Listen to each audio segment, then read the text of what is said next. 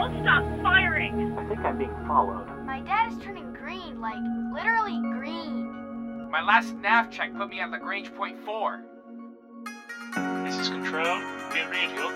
Keep calm and remain on the guard frequency.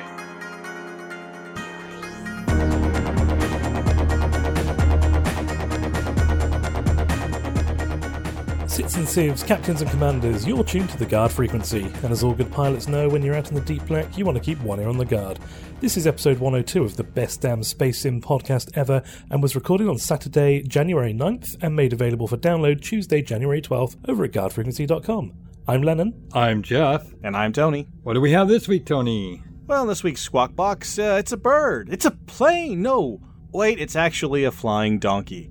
On the flight deck, we see what news from your favorite space sims has landed as we cover the latest updates in Star Citizen, some upcoming changes to the power play mechanic in Elite Dangerous, and a new space sim that's recently hit our radars by the name of Evacron Legacy. And finally, we tune into the feedback loop to let you join in the conversation. That takes care of the housekeeping, so let's get on to the show and see what's coming through the Squawk Box.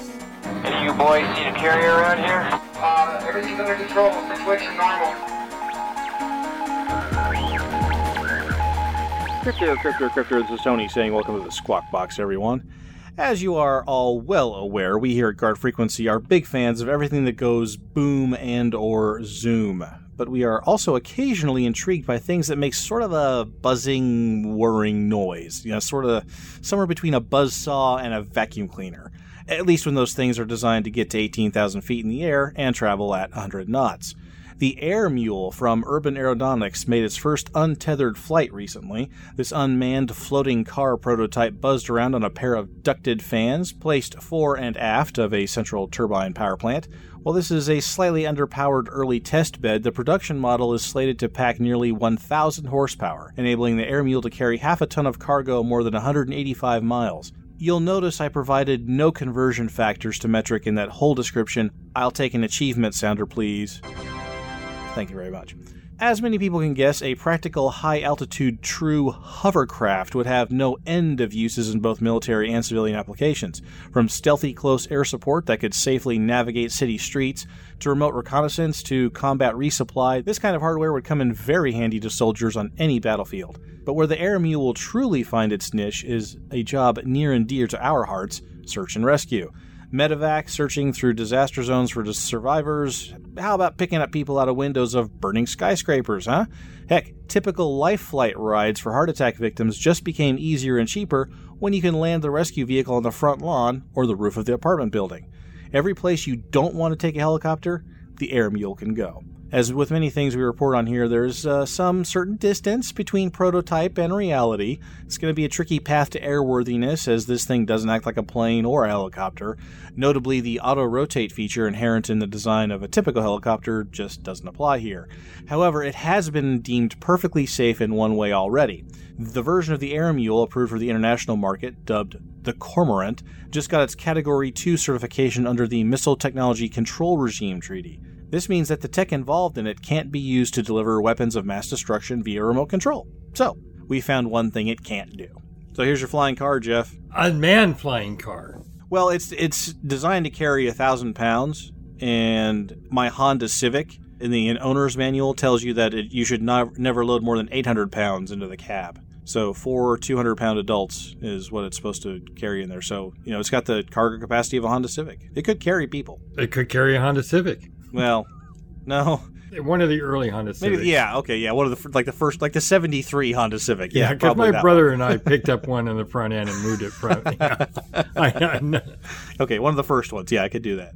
Sling it underneath the bottom. So this is effectively not using high altitude in the traditional sense, but a high altitude hovercraft? Right. Mm-hmm. They had a video of it on the article that I checked out. And it's not horribly impressive at the prototype stage, but there's no wires, and it just sort of picks itself up and flies around a parking lot for a while. You know how, like, drones and stuff, you see that sort of, like, wobble? Yeah. As it tries to figure out air current and stuff like that. Not really here. I mean, it looks pretty stable, looks pretty steady, and just sort of, like, meanders around like it knows what it's doing. So this is the first test that wasn't tethered somehow with a control wire. This is operating as it would in its early unmanned prototype stages. That's pretty awesome, especially like you said, with the ability to do things like medevac and search and rescue, and the thing about getting people off the top of the burning skyscrapers, because there was a incident recently, wasn't there, where 2 people got trapped atop one of those electric windmill, the big like turbine generators, and they had no way of getting them down when the thing caught fire. So something like this would be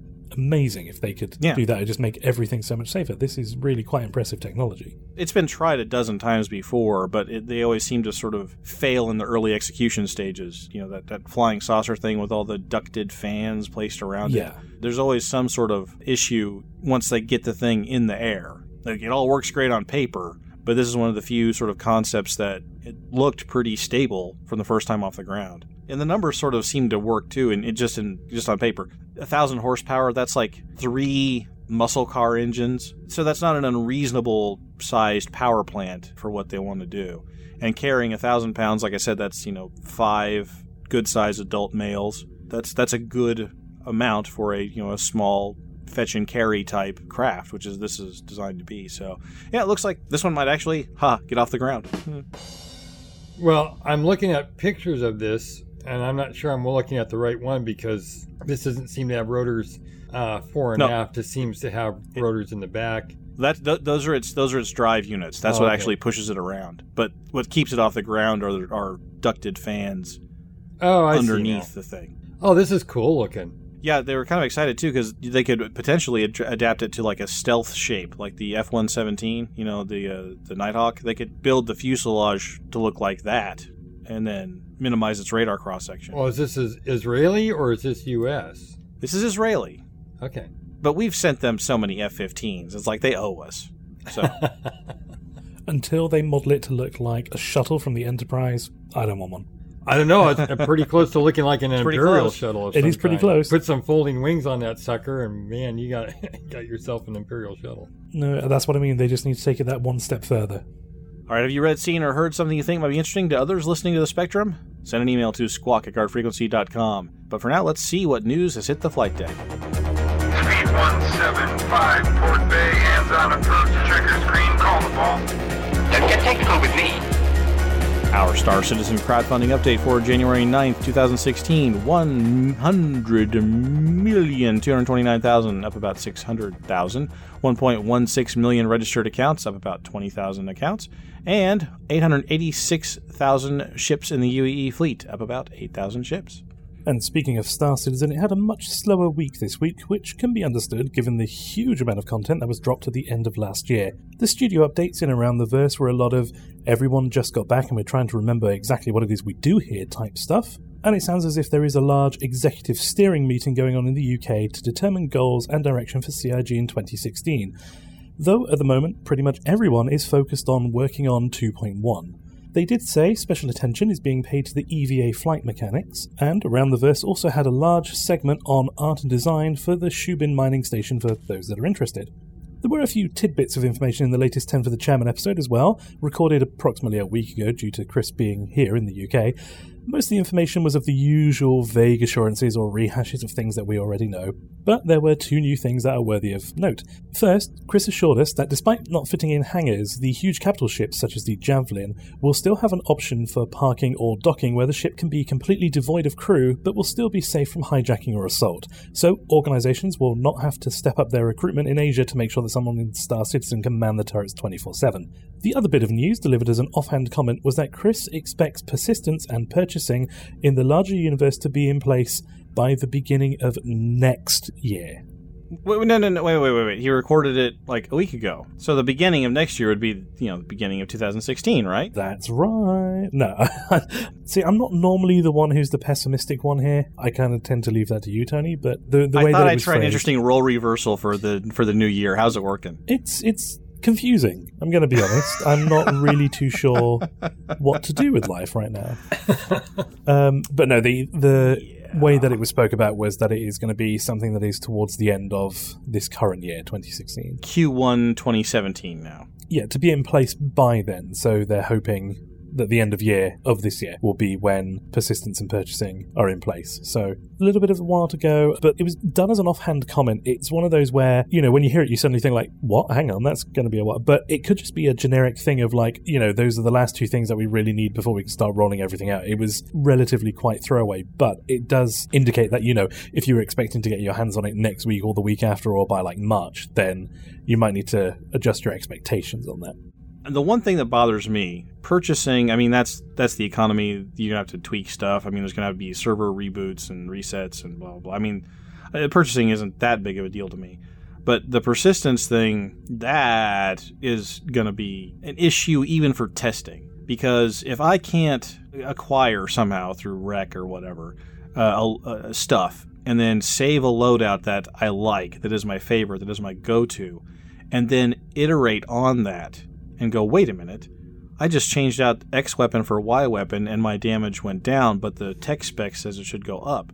That's like a bug reporting thing. That's like a performing not as intended situation. Or if I have a favorite loadout and I save it, and then from 1 week to the next the performance drops and there's nothing in the patch notes about it, you're like, wait a minute, you guys broke something. Because this loadout used to kill raiders really fast, but now it doesn't. And people aren't going to take the time to set up their sweet kit if they can't lock it in and save it, and then go back to that same ship every single time. So that's a testing problem for me. Yeah, the way it was spoke about, I definitely got the impression that persistence was coming before then, is by the end of the year that both are going to be in place. That could mean that persistence is coming sort of May, even, just to pick a random month between here and then.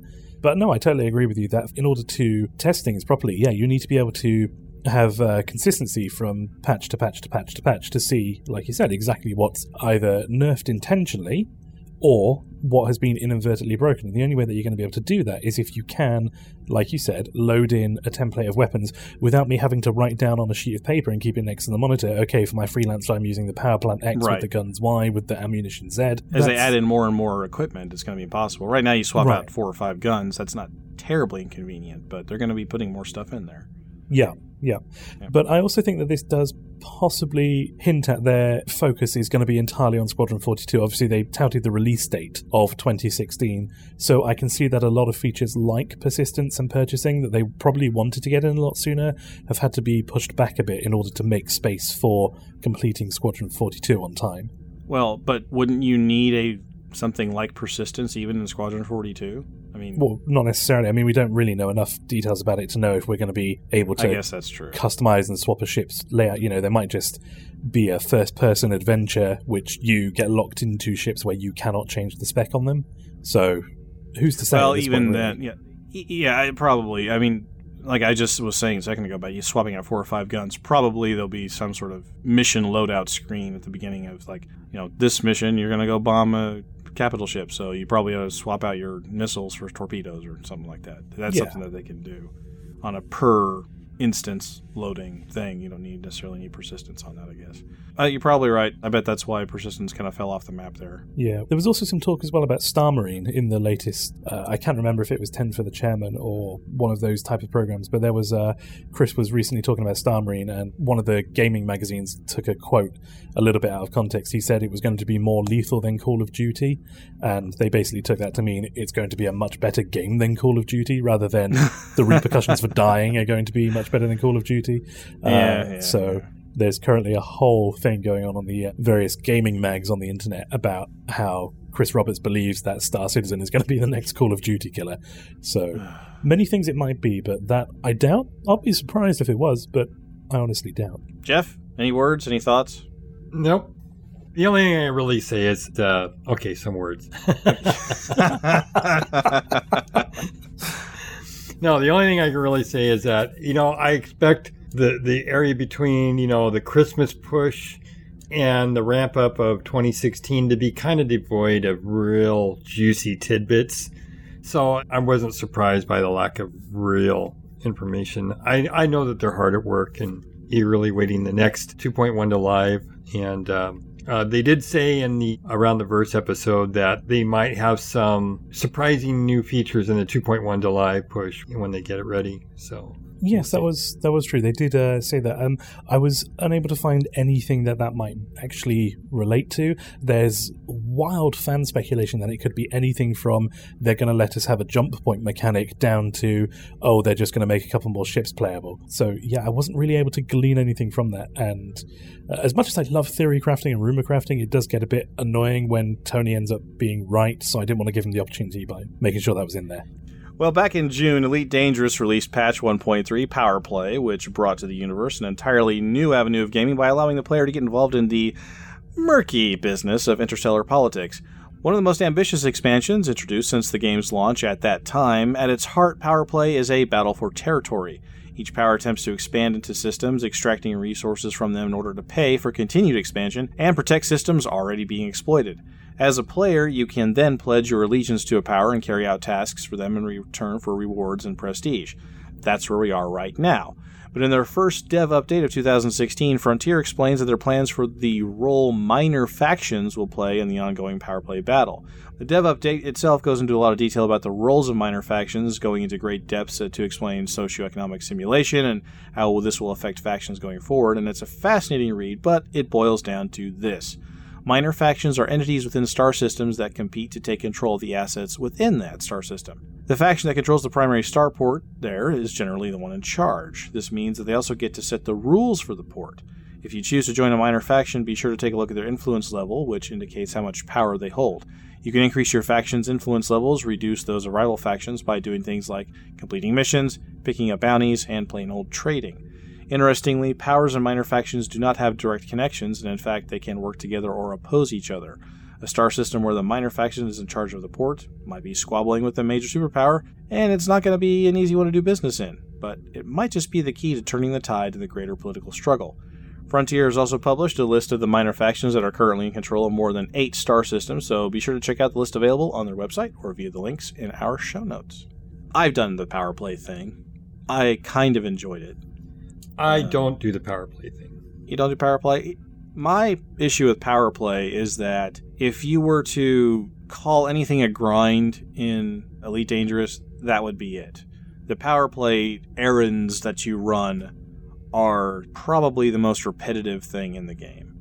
I said very at the very beginning when we talked about Elite Dangerous a little bit last year, there's a lot of little mini games in Elite. It's a collection of a lot of fun and entertaining mini games. There's the space combat, obviously. That's not really a mini game, but it's the space combat. But there's a lot of other little things you can do. One of them being interdiction. You can pull a ship out of Super Cruise.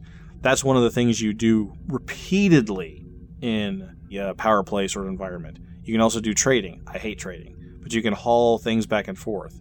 All of this to earn the respect of your Power Play power. Well, then there's the minor power factions, and those have a much broader variety of things you can do.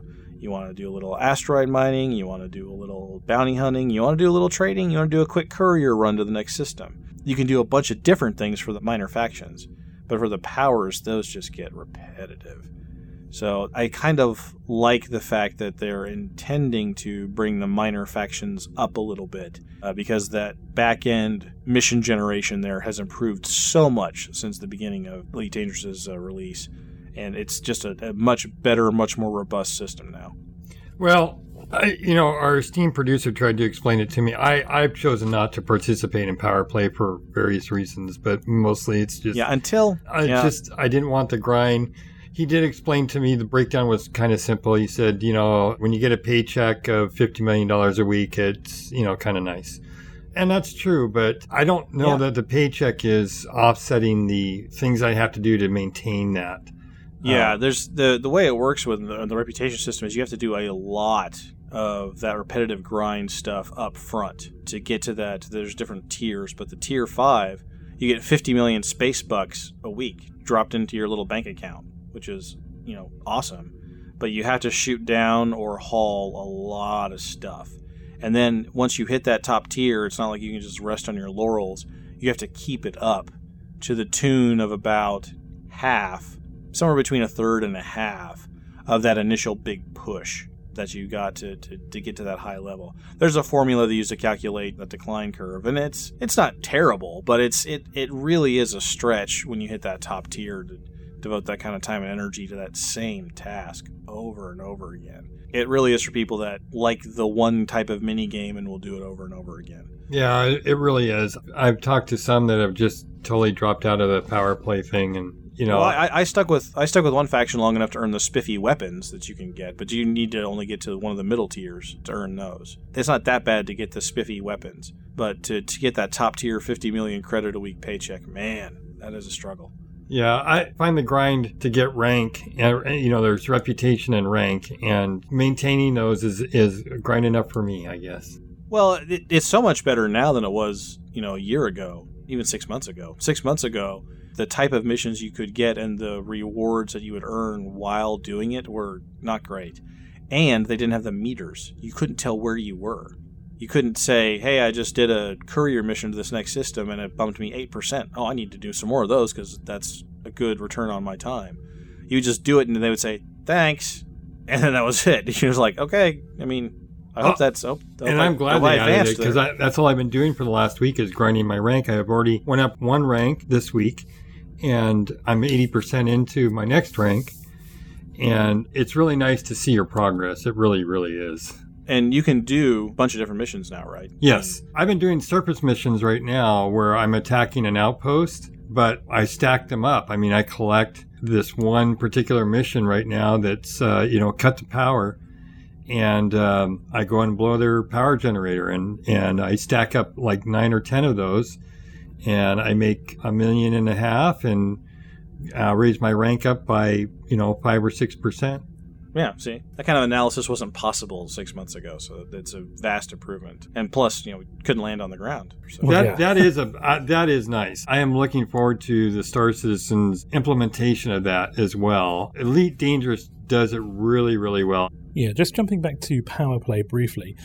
This is one of those systems that was put in that when I was looking into, and admittedly this is when it first came out, looking into the details of it, it was one of those that was like really polarizing. There were people who were just absolutely crazy about it and would just do everything to try and influence politics on a regional level like this. And there were others who were down like the complete opposite end of the spectrum. It was like waste of time. Why have they even bothered putting it in?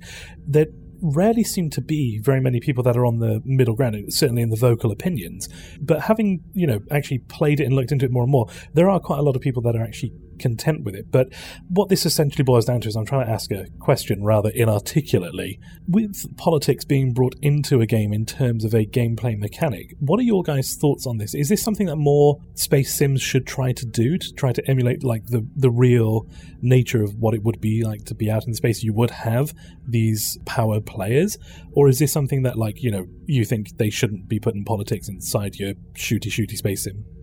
Well, I think you raise a really good question when I look at what Chris is trying to do with Star Citizen and the persistent universe.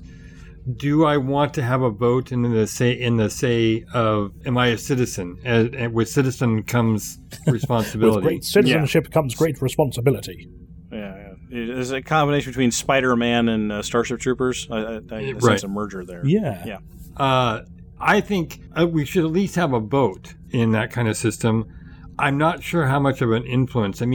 We're talking about in Star Citizen here, we're talking about a single political structure. There's not the feds. There's not the alliance. Yeah. There's not start with, yes. Remember the whole thing that this is supposed to be modeled on is the decline and fall of the Roman Empire, right? So there's going to be something bad that's going to happen, and I imagine there will be some kind of fracturing of the political arena there. And I think that's exciting and that's good. It all depends on how it's handled. The way that Frontiers handled the power play stuff is that there's still the three big empires. There's the Alliance and the Federation and the Empire. Inside those three empires, there are between 2 and 4 players, power players that sort of have their own private standing armies or militias or divisions, whatever you want to call them, but they're all sort of operating unofficially. So somebody who's an Empire power player attacks a Federation power player with reckless abandon, but somehow the Empire and the Federation are not really at war. It's a tough sell on a in-fiction basis. Now, it's something with Star Citizen, if you had like the pirate faction or the Imperial faction or the Terran faction, you might get away with some starfighter raids once in a while. But with the background simulation that Star Citizen is supposed to be gearing up versus the sort of hit and miss, still a work in progress background simulation that Frontier is still developing, I think that Star Citizen is going to have to really restrain itself on the politics part influencing the economy. Because the economy is supposed to run as a whole. Whereas in Frontier, the economy is more like individual ships, individual stations, where Star Citizen is more of an integrated system. It's going to be tricky. And to get back to your original question, Lennon, in Elite, I've chosen not to participate. It doesn't improve my gaming experience with this power play stuff. Who knows what's going to happen in Star Citizen if they choose to do that. So whether or not it belongs or not, I'm not one to say. But I will say whether I will participate in it or not. Well, and that's the problem with Star Citizen is that because the economy is so integrated, one whole thing, you may have no choice. It may be imposed upon you because of the way that economy is run. In Elite Dangerous, you can trade around stuff. If there's somebody who's chasing you or whatever, you just don't go to that system. There are thousands of other systems you can go to. Not so on the Star Citizen side. So they'll have to, if they do some kind of factionalization, political stuff like in Elite, they're going to have to be real careful with how they implement it. So last week, our community question talked about 2016 being the year of the space sim. So we wanted to let you know of a new title that's come into the scene recently, and appearing on Star Race official YouTube channel was a brand new trailer for their latest game, Evercron Legacy. For those unfamiliar with Evercron series, they're an open-ended, free-form sandbox games that concentrate more on the technical simulation than on story simulation. And when we say technical simulation, we really mean it, as the entire game is full Newtonian physics. So much so, in fact, that a great piece of beginner advice for getting into Evercron games is not even attempt combat until you can successfully orbit an asteroid. Much like the games such as the X-Series or Elite Dangerous, Evercron puts you into a world and lets you play your own way, whether it's building your own space stations, smuggling, piracy, politics, espionage, or anything else you care to come up with. And Evercron Legacy is set to continue this trend, adding even more options to an already expansive list of roles you are able to create for yourself. Right now, full details on the game is a little thin on the ground, but rest assured, this is going to be a series that you definitely want to keep an eye on. So what do you guys think? I was going to say, Lennon brought this to our attention and showed us the video for it, and it looks very impressive. I think my reaction to it was, it looks like Kerbal Space Program on a HUD. Yes, the Evercron series. So this is the second entry into the series, the first one being Evercron Mercenary, which when that first came out a couple of years back, I tried to get into it, and I just got so overwhelmed by the level of technical detail that they go into, which actually isn't a bad thing. It's just I think I approached it with the wrong mindset. I approached it with the mindset that this was going to be a space sim with a bit of an arcadey sort of crossover, whereas in actual fact it is full-on technical simulation of what space would actually be like. If you're looking for literally a space simulator, this is, without a doubt, one of the routes to go down. Like you were saying, the game looks really beautiful, looks fantastic, and it's all developed by this development studio called Star Race 3D, who is actually, for Evercron Mercenary, is just a one-man band. But for Legacy, he's picked up a few more staff members in the form of a modeler and a musician. So what they're going for is by no means on the size, scope, and scale of something like Star Citizen or Elite Dangerous, but they have made a very impressive inroad into the space sim genre, especially now that they're on a bit of a resurgence.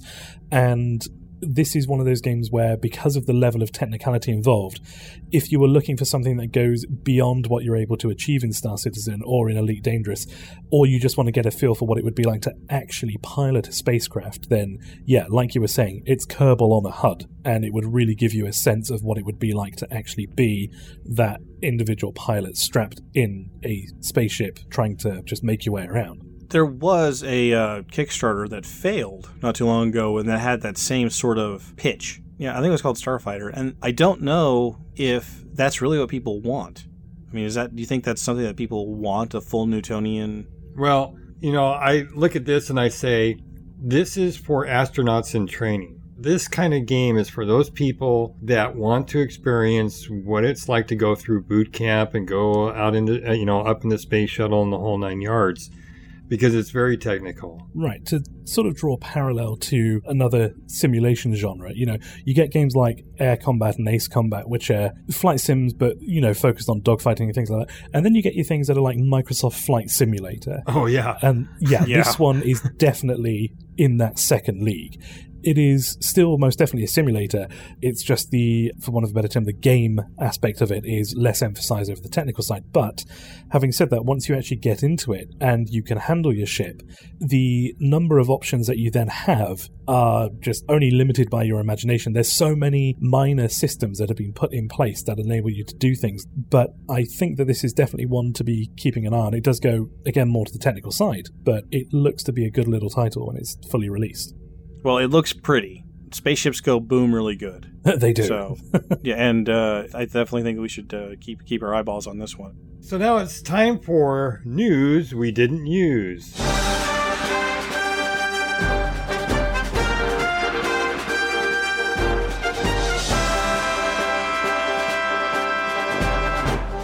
Everspace. Most recent information indicates that it's reducing focus on being a sim and focusing more on an arcade shooter style of flight and combat. Eve Valkyrie is set to begin its alpha on January 18th. Applications are still open.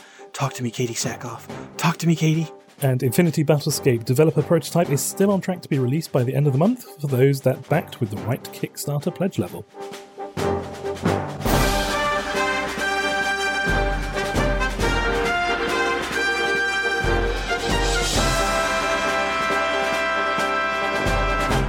And this week's community question, Interstellar Politics. Elite has power play, and Star Citizen is set to mirror the collapse of the Roman Empire. But what's your view on politics? Do you wish more games would include ways to dominate on a political level? Or do you prefer to vote with lasers and torpedoes? Let us know your thoughts. Send an email to squawk@guardfrequency.com or post on our show read at guardfrequency.com. And now that we're all caught up in the latest news, it's time to tune into the feedback loop and let you join in on the conversation. Okay, buddy, what's on your mind? We're all friendlies! So let's just be friendly! Some say he's more than qualified to talk about astrophysics, and that he's the first person to calculate the speed of dark. But all we know is he's called the Shiv, and he helped put together this week's feedback. 2016 looks to be the year of the space sim, so which games are you mostly looking forward to? Well, Dilek writes in and says, how about descending into new horizons of madness? Great show, balanced and very fun. As for the community question, of course, Star Citizen. Next versions of the alpha will bring exciting new mechanics. Did you know, for example, that the Use button will disappear and will be replaced by an outline surrounding the object you want to interact with? The reason why this hasn't been implemented is because the Use function is so ingrained within CryEngine that effectively removing it and replacing it has taken some time. Hope to listen to you next week. Interesting story, though, and Jeff, I'm hoping you'll be able to verify this one for me. Before the Earth was livable, right about the time when the moon was coalescing into what we now know, Jeff and I had a coffee at the restaurant at the edge of the universe. Lennon the Nimrod said, "Hi," and Tony, "Mirrors? No. I understand your point. It doesn't require power, its operation is simple, but its utility for that particular purpose is limited. Besides, you only have a limited supply of oxygen in the suit, so if your battery has enough capacity to last at least an hour after your oxygen is depleted, well, it'll probably still be useful, and since this is the future, their medical tech is slightly more advanced." I've made it a policy never to talk about things to you people about prior to when your Earth was formed. That's a good policy. Hey, wait. You people? You people? Oh, yes. Oh, I'm yeah. sorry. Okay. So, Lennon, we know where we stand. We know where we stand. You people. Yes, I thought we were all sons of Jeff. Isn't that how it works? Children of the Macomb. Saldian says, "Good show, guys. I don't like the new format, but I like you guys. Give me some time to warm up to it. I'll stick around for a while. As for the CQ, yeah, tough one. Oh, you'll still love us, Sao. You know you will. You can't get enough." Yeah, there are new exciting things that are coming, which another listener wrote in about, so we'll address that at the time. But no, stick around. It's definitely going to be worth it. In general feedback, Splice Point, Tabascoid, and Poke3Box also note that oxygen running would be a big issue with running out of power. While the Shiv thinks that if you're going to go in style and deploy a disco ball. No power requirement, no angle issues. My God. Unfortunately, he's got a point, a fabulous point. But He it's does have a nonetheless. fabulous, sparkly point. And Silent Hunter says, I haven't been playing much of Star Citizen at the moment, as there's not a huge amount to do in there at the moment. I'm going to wait until Alpha 2.1 gets a full release and many of the bugs get fixed. It is still the game that I'm most looking forward to this year, as it's going to deliver far more in one package than Elite Dangerous has delivered in two. Also, what's going to happen to Nuggets for Nuggets? I liked that bit, and I hope you do some more skits. Elite Dangerous and Descent could provide a good source for humour as well. Surely the strategic thinking and development team could make a killing on Lave. Secondly, would you be interested in covering classic space sims of Days Gone By? Wing Commander is the obvious choice. We run a roleplay that is set in that universe over at Phoenix Roleplaying. Little shameless plug there. Also, my last lav check put me at Lagrange Point 4, but I'll be at my destination shortly. That is some great ideas right there. And guess what? We've already got one of them in the works. And Shiv will be bringing a retro game section called The Sim Pod to our regular weekly listeners starting next week. So stay tuned for that. And as far as the pirates go, It's not just the pirates, though. it's not just the pirates. Don't forget the old men. The old men are men. cool. And the consultant, Yes. the businessman, Yep. and Sean, Yeah. and Max Stacks and the Stacks brothers. the Stacks. I think they can find homes in just about every universe. I don't think they're universe specific, or they're not necessarily universe specific. So I think we'll bring that stuff back too. We just let us get our footing here and in this universe, and we're going to bring those guys back. Brian Rossman writes in and says, high accuracy tracking and engagement? I'm not sure how altitude would be worth bringing into the name. On the F-15 Eagles targeting pod thing. That's sure. Actually, why not? But Brian, while you gave us a good one suggestion, Mikey wrote in with a number of them. Here we go. Haughty acronym titling enclave. Nice. Hippopotami and turtles eating. Sure. Holistically acquired temporal evolution. Okay. Ham and turkey eclair. Man, I'm hungry now. Homogeneous Adirondack thermal element.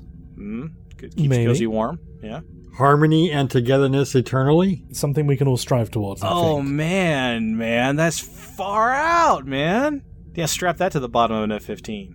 Haul ass to eat. Now that is what you put at the bottom of a fighter plane. Yes. Plus it feeds into your hunger, as it were. So Yeah. hermits are totally excellent. You're right, we are.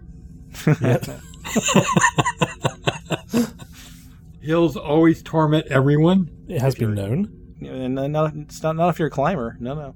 And humongous angry tentacle entity. Ugh. Well, I've seen enough hentai to know where this is going, so just move on. I went straight to that scene in Pirates of the Caribbean where Johnny Depp just the like Kraken. walks into the Kraken Yeah. mouth.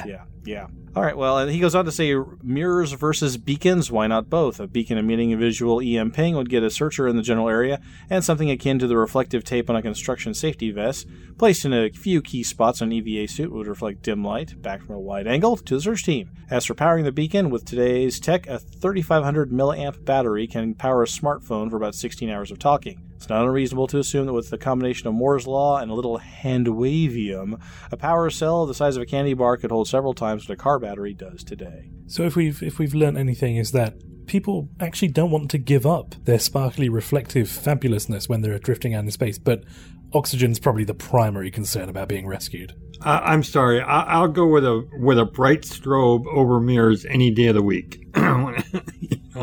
If that Why not strobe combine? Why not point your bright strobe at Shiv's disco ball? Oh, and then there you dance go. around the disco ball so you can change the angle that it reflects. While singing Macho Man. Our new Patreons this week is Ricky. And the winners of a brand new patch are A Small Man. And paging Dr. Ergon, please get in touch with us. squawk@guardfrequency.com. We had an issue mailing your patch, and the Shiv wants to make things right. That sound you just heard was your patch envelope, Dr. Argon. Let us know. And this week's community question: Interstellar politics. Elite has power play, and Star Citizen is set to mirror the collapse of the Roman Empire. But what's your view on politics? Do you wish more games would include ways to dominate on a political level, or do you prefer to vote with lasers and torpedoes? Let us know your thoughts. Send an email to squawk@guardfrequency.com or post over on our show thread at guardfrequency.com. So how was the show? Something that'll leave a lasting legacy, or are you just ready to meet us on the infinite battlescape? Either way, let us know. Here are some ways you can get in touch with us. Leave a comment on this show's post over at guardfrequency.com. Or hit us up on Twitter at GuardFreak and leave a comment and like us on Facebook.com/GuardFreak. If you're old school like us, you can always shoot us an email to squawk@guardfrequency.com. You can also use the contact form on our website, and all the details for all the ways to get in touch with us can be found in the show notes.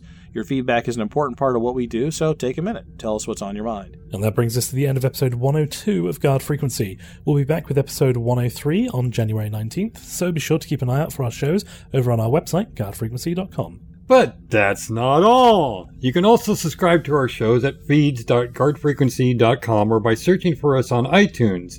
And if you're not doing anything Friday nights, you can always join us live over at guardfrequency.com/live. We start recording around 11 p.m. Central. That's Saturdays at 5 a.m. GMT. Do you like what we do? Want to help us make the best damn Space Sim podcast ever? Drop an email to squawk@guardfrequency.com. And you can also support the show by visiting our website, guardfrequency.com, clicking on the Patreon logo, and becoming a regular subscriber.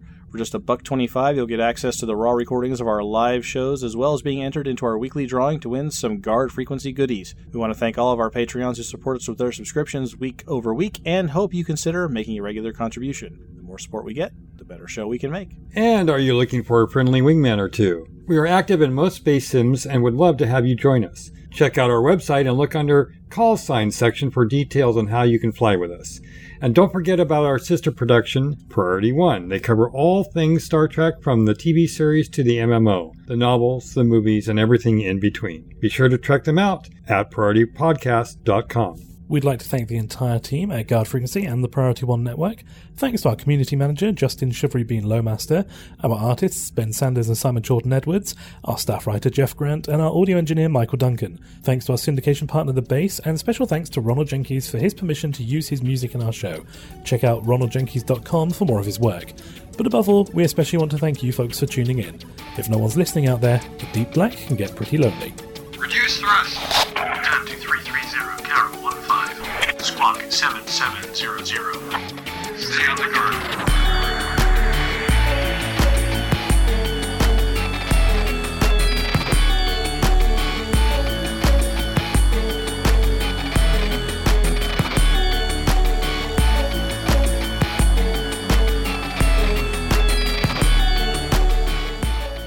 It does get a bit annoying when Tony ends up being right, so I didn't want to give him the opportunity by making sure that was in there. Hey, he's still wrong even in the mirror universe. That's true. He is still wrong even in the mirror universe. I look good as Spock. What are you talking about? I'm just glad that didn't include me with a kilt on. Well, they didn't have one with Kirk and Spock and Scotty. If they had one with Kirk and Spock and Scotty, obviously that would have happened. Now I've just given Ben more ideas. Great. Frontiers also published a list of minor factions that currently in control. That are currently in control. Sorry, Mr. Nar. Yeah, where's your pirates? Where's your pirate spirit, lad? Well, you know, it's this anti-piracy medication I'm on. They got a cream for that, do they? Now, will you be sharing some of that with me? Ah, here you go. Pass the grog. Ah, yeah, rub your cream on each other on your own time. Okay. Silent Hunters. Blah, blah, blah, blah. Macho man.